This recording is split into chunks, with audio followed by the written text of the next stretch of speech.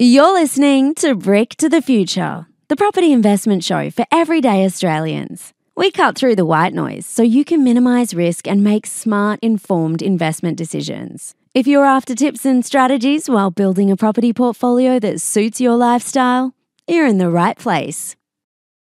Oh, great to be back again. Cam McClellan here with Matt Lewison. Matt, how are you? Yeah, good. Thanks, Cam. Good to be back. Yeah, it's great. It's great. We've had a barrage of emails. I know you and I have of questions really about, and this is following a webinar we had with a number of our clients talking about their investment journey. And I think once people hear those investment journeys and the people's fear and what got them across the line investing, and then subsequently how the journey's been along the way, people start getting a bit of confidence back in their the way they're thinking, and they're just about to jump into the investment world. And all of a sudden people get this, which is natural, this feeling of, oh my God, what mistakes could I make? So I don't know how many emails, I can count them up, but the amount of emails I've got this week saying it was a great webinar, but saying what mistakes did you make, or what mistakes possibly could we make, and which is totally understandable. So I thought we might talk about investment mistakes today, Louis, if you're happy with that. Sounds good. And subsequently, if anyone does want to get a copy of the webinar, email me at cam@opencorp.com.au and I can get you a copy of that webinar. It's a ripper one to read through. But I thought I'd just spike up a number of different mistakes, Matt, and we can just talk through. And they're in no random order. They're just these. Some of these are actually in my 4-year-old, The Property Investor. But I thought the biggest one is buying property close to home, and then so you can drive past it is probably one of the largest ones out there. Talk us through the concept of why that's a natural thing for people to do, but why that's also one of the biggest mistakes you can make. Oh, look, it's like if you look at the investment market, and we obviously work on market area property, you want to be in the right market first, and then you get the area right, and then you worry about the property. I mean, what's the chances that the place that you live today or that you grew up or have spent the last 10 years, because it's a great place to live, what's the chances that it's also the best place to invest? Yeah, might be an okay place to invest perhaps, but geez, you're killing a few things here. You're killing diversification. Yeah. If something happens in that suburb, then both of your properties are going to tank. Correct. And you're missing out on capturing benefits from different markets, moving at different times, different cycles, and putting yourself where the fundamentals are going to suit the best.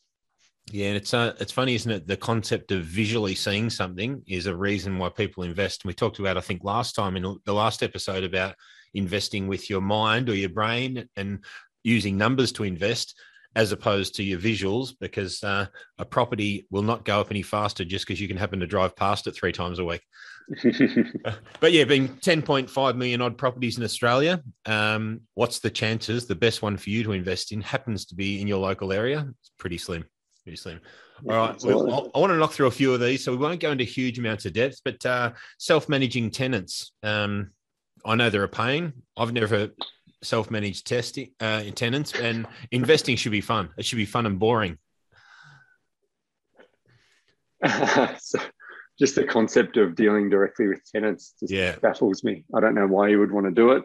First of all, I have done it once, actually, I should admit. I had a property that Claire and I lived in when our kids were born, had sentimental value. When we moved out, we held on to it and we rented it to some friends. They were our friends until we asked them to move out by friendship. And putting aside the managing a friend in a property, which has its own issues, like why would you want to have to deal with the maintenance, all that stuff? I mean, it doesn't cost a lot to put in a property manager for what they get paid. They have to manage 100, 200 properties to get economies of scale to be able to make money out of it. The time and effort that you need to put in, I'm sure, could be better spent on other things. Yeah. And you've got a lot less stress when you don't have to front up to the tenant and take them to tribunal if they're doing the wrong thing. Yeah, correct. The concept of investing should be slow and boring. It gets complicated when you get 3 phone calls a week asking why is the hot water service not working. So so self-managing tenants, rule it out. Buying at auction, this is a good one. So paying more than everyone else, I know, is not a good investment strategy. But buying at auction, talk us through that, and considering that auctions really only happen in predominantly Sydney and Melbourne. But yeah, talk us through why buying at auction would be a mistake as an investor. I mean, again, like the whole concept of an auction is that you find the buyer who's prepared to pay more than everybody else. And therefore, if you win the auction, then you've arguably paid more than the market valued the property at. So that in itself is an issue. I mean, the great thing is, I mean, most properties that go to auction, theoretically, are properties that are unique in high value suburbs, and some agents use them on everything regardless. But again, generally where the auction markets are strongest, in those kind of inner suburban areas or like the built up areas that are a bit more established, your yields are going to struggle to stack up anyway for an investment. But if you turn up at an auction, you get your emotions kind of carry you along, you pay a bit more than you intended. And we much prefer to be able to negotiate and do things almost at arm's length so that you can get the best value in your purchase as possible. Yeah, no, very true. All right. How's this one? Asking a real estate agent or a buyer's advocate for investment advice.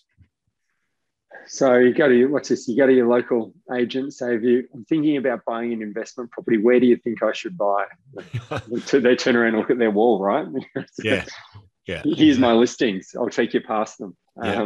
Very true. So, I mean, obviously, if they've only got a very small pool of properties that they're able to sell and make money from, that's what they're going to recommend to you. And obviously, again, it comes back to, we strongly advocate for you focusing on the market, the area, and then the property, not the property first. And in doing that, it opens up the entire country just about to identify where's the best place for you to be investing. And it's not based on a small local area where there might be a dozen properties for sale. Yeah, no, very true. Very true. Overcapitalizing. People talk about don't overcapitalize, or if you overcapitalize, talk us through the most common ways you can overcapitalize, and how you can avoid it. Okay, so you can overcapitalize by, well, generally it means putting too much capital value onto a property or onto an asset, spending too much money relative to what its value is. So I guess the first way, and this was something we saw really early in our investment journey, was people who would build something that was too big for the local market. They were spending too much, and they wanted to build something that they would live in themselves at times. It's like, I'd love a house with this, or I'd love a smart kitchen with like all the fancy things, but they don't get any extra rent for it. And in that market, if it's price sensitive, meaning that buyers cap out at a certain price, regardless of how good you could put the Taj Mahal is not a great example, but you could put a mansion on a property in the wrong area, people won't pay the premium that it probably would otherwise deserve in the right area. Yeah, that's potentially along the realm of one of my biggest investment mistakes. I might go into that a bit later. So so that's obviously one of the mistake. But to avoid that mistake, you really need to understand, what are things worth? Like, what's a 3-bedroom house in this area going to get for on a different size blocks of land? Or what will a 4-bedroom house? What will a 5-bedroom house? And how many living areas should I put in? And really focusing on what's the right product for that area. And again, that's why it's at the end of the MAP process. Yeah. That once you know the area, then you can work out the product that's going to be the best for that area. Not design a product that's best for a different area and try and chuck it into that suburb. And I think if people are buying their own primary place of residence, they can get confused if they're buying in potentially established areas which have a lot of different characteristic through the suburb. I know my area here, talking to local people, and they've really got no concept of what something should be worth. So the easiest way is to look at land size first, look at bedroom or building volume size first, and then really the aesthetic or the material of the construct of the build is only really the last 10 or 20% of the value. So you should be able to tally out what something's value is based off land, building size, and then the aesthetic around it is the final piece of the puzzle. Spot on. And I don't know if this is on your list of mistakes, but another one that I've seen so many times is people, not just in terms of how big they go, wanting something for themselves, but the aesthetics that they choose for their own taste. Yep. And we used to joke about my old man having, was it the Lucon colour scheme? The yellow off-white yellow colour scheme with their 4-panel doors. And it was very basic. He had the same materials in every one of his houses. And he said it wasn't because that's what his choice was. It was that offended the least number of people. And very true. I've got a mate who does high-end renovations, and he recently put a kitchen in. I was chatting to him afterwards, and he goes, I felt so bad for the guy. I didn't want to charge him for the kitchen, but he picked all the colours. He goes, they were expensive. He picked the best of everything, and then just went with some ghastly colour that nobody else will appreciate. Yeah. And that's, I guess, when you're going to live in the property, you can make those choices personally, but at some point he's going to be selling it, and it's probably scared off 2/3 of the market. Yeah, I think that, while colours all come around, white's pretty safe bet. It's like an old purple HQ. They're worth a mint now, but absolutely. Yeah. So neutrals, natural tones. Correct.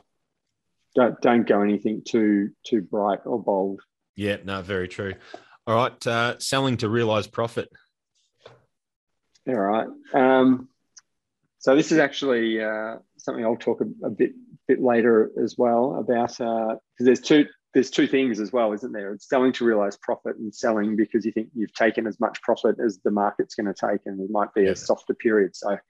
So maybe it's time to sell up. And I mean, you're going to cop. You've got to pay an agent a commission. You've got to pay your capital gains tax.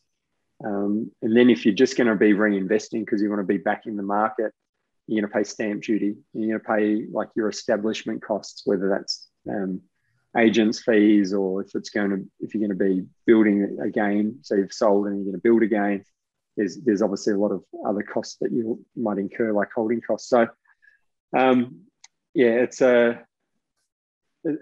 one that a lot of people do make that mistake, and we wouldn't say that you never sell. And I guess if you're in a market, or if you've got a property that's absolutely underperforming and the future doesn't look good for that property, and I think this is a key, you have to look forward, not backwards. Go, yeah, it might have underperformed in the past. You can't buy that time back by selling. Yeah. So you have to look at what's the prospects for that property in the coming years.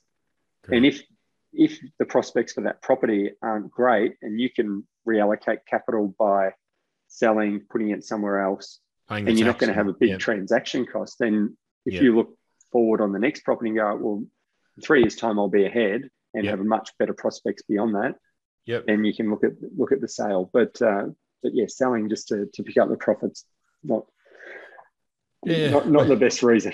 When you can create a line of credit or an equity loan and draw profit out anyway if required. All right. Failing to have a subject to finance clause, or in specific markets, failing to go unconditional. Yes. So Ripper one, in a soft market, you absolutely want to be doing your DD once you've tied something up, and you should have plenty of choice in a soft market, that the property is not running out the door. It's not a queue of people behind you ready to take it off you if you don't proceed. So you should be able to negotiate a condition of the contract, such as having time to get finance. And generally in a softer market, you're going to be looking at properties that are available, that you can either settle on in 60 days or almost immediately. And if you're going to be building on them straight away. So in a more robust market like we're in at the moment, it's almost the opposite. If you're buying land to build on, it's very rare to get land that you could start building on straight away. It's probably 6 to 12 months away before you'll get title. There's a queue of people trying to compete for that same property. Yep. So trying to negotiate with the seller and saying, I want time to go and get my finance, puts you to the back of the queue. Correct. Which is why it's so important to do in hot market, do all of the work up front, get your finance sorted, turn up with confidence, ready to go. And obviously that kind of gives you an advantage over the competition, because if you can say, I'm ready to go, I've got my finance, I've signed a contract, and I don't need an excessive finance term, then you're obviously going to be favoured by the seller. So it's obviously different strategies for different times in the market. And obviously, if the market's going up and you lose a sale or lose a property because you weren't prepared, well, that's going to, the opportunity cost that you're going to incur is the risk. And we've seen people in the past 6 months who have tied up properties and didn't get finance sorted, just continued to kind of delay, and sellers have taken it off them and kind of said, "Oh, I can resell it for $70,000 more today than what it was originally sold for." So that buyer has lost that $70,000 opportunity, and when they go somewhere else to buy the next property, they're paying the premium again. So it's absolutely important to get that and know what market you're in. I think is the key thing as well. Yeah, that's the key. Buying in regional areas. It's such a confusing thing for people at the moment as well, because there is a lot of message about how COVID has changed. There was obviously a little while ago a lot of media articles about the flight of people out of the cities into the regions, and statistically, it's not a significant portion of people who are doing that. So first of all, don't get caught up in it. And then let's say it was happening, let's say there is a flight, and I don't doubt there's a lot of people who have moved into the regional areas that are kind of just outside the metropolitan areas of the big cities like Melbourne and Sydney. When people start moving back into offices and there are more opportunities closer to the city and more jobs, and there's a flight of people out of those regions, then you're going to end up with a massive oversupply of property very quickly. And the other thing that we always worry about, when we were probably a decade or more ago doing a lot of research on some of the regions that were within sort of 45 minutes of the capital cities, and the ability of developers to just ramp up supply was just the scary thing, that they could buy a farm, get it rezoned, and smack out another 300 houses in the next year and increase the supply of housing for that area by 10% a year. Which is a phenomenal amount. Yeah. So that's, obviously something, and we're not about get rich quick. We are playing the numbers, and there might be a regional town that outperforms a suburb where we invest. I won't regret that, having missed that opportunity. Because it'll be short-lived. Absolutely. And I would rather invest with confidence and knowing that I'm going where the numbers tell me you're going to have the best chance of performing, not just in the next 12 months, but the next 24, 36, 120 months. Yeah. Yeah. And look, I can probably be a little bit biased here. I'm a country boy, as you know. I love the country lifestyle, but I don't invest in the country. The one thing that forces house prices to go up is limited supply on land. And the one thing country towns have got lots of is land. So play the age-old rule of land appreciates, but only if it's in short supply. The waiting for a market downturn. How many times have you heard this over the years, that the market's peaked and we're going to wait for it to soften, or we're just waiting for it to cool off a bit before we invest? I've had family members, like extended family cousins, who did this, who waited for a market to have a downturn. This was actually through, must have been 2009. So just after the GFC Melbourne, they were waiting had enough money to invest. So we'll wait until the market turns down. Yep. And obviously 2009, Melbourne had already started coming out of its effects of the GFC. In fact, prices barely moved an inch in the GFC in Melbourne. Yeah. And over the next 3 years, they went up I think it was 45, 50%. Yeah. And they eventually bought in, and they were paying 50% more than they had if they hadn't have waited for the downturn. And in the end, they realized there was no downturn coming, or if there was, they're better to be in than out. So fortunately, they've done very well in the last 8 years since they did end up buying a property. But yeah, I think could have been an even better story for them. Yeah, and I know, man, I've been hearing people say this for at least 20 years as an investor myself. And I know your dad's been telling me he's been hearing it for close to the last 50 years as an investor. So it's something that we can continually hear, but people need to look at history and look at the ever-decreasing supply of land in Australia and the increased population growth that's going to be shooting up over the next few years and realise there's a bigger picture there. All right, I'm going to give you one last one. Just before you go on, sorry. Yeah, that's all right. We talk about playing the numbers and playing the averages, right? Yeah. So, and this is something that I'm like, irrespective of like people moving into Australia and so on, there's more money in Australia today than there was 10 years ago. There was more money 10 years ago than there was 20 years ago. Yep. In 10 years' time, there'll be more money in Australia. And there's more money because the government continues to create more money. Yeah.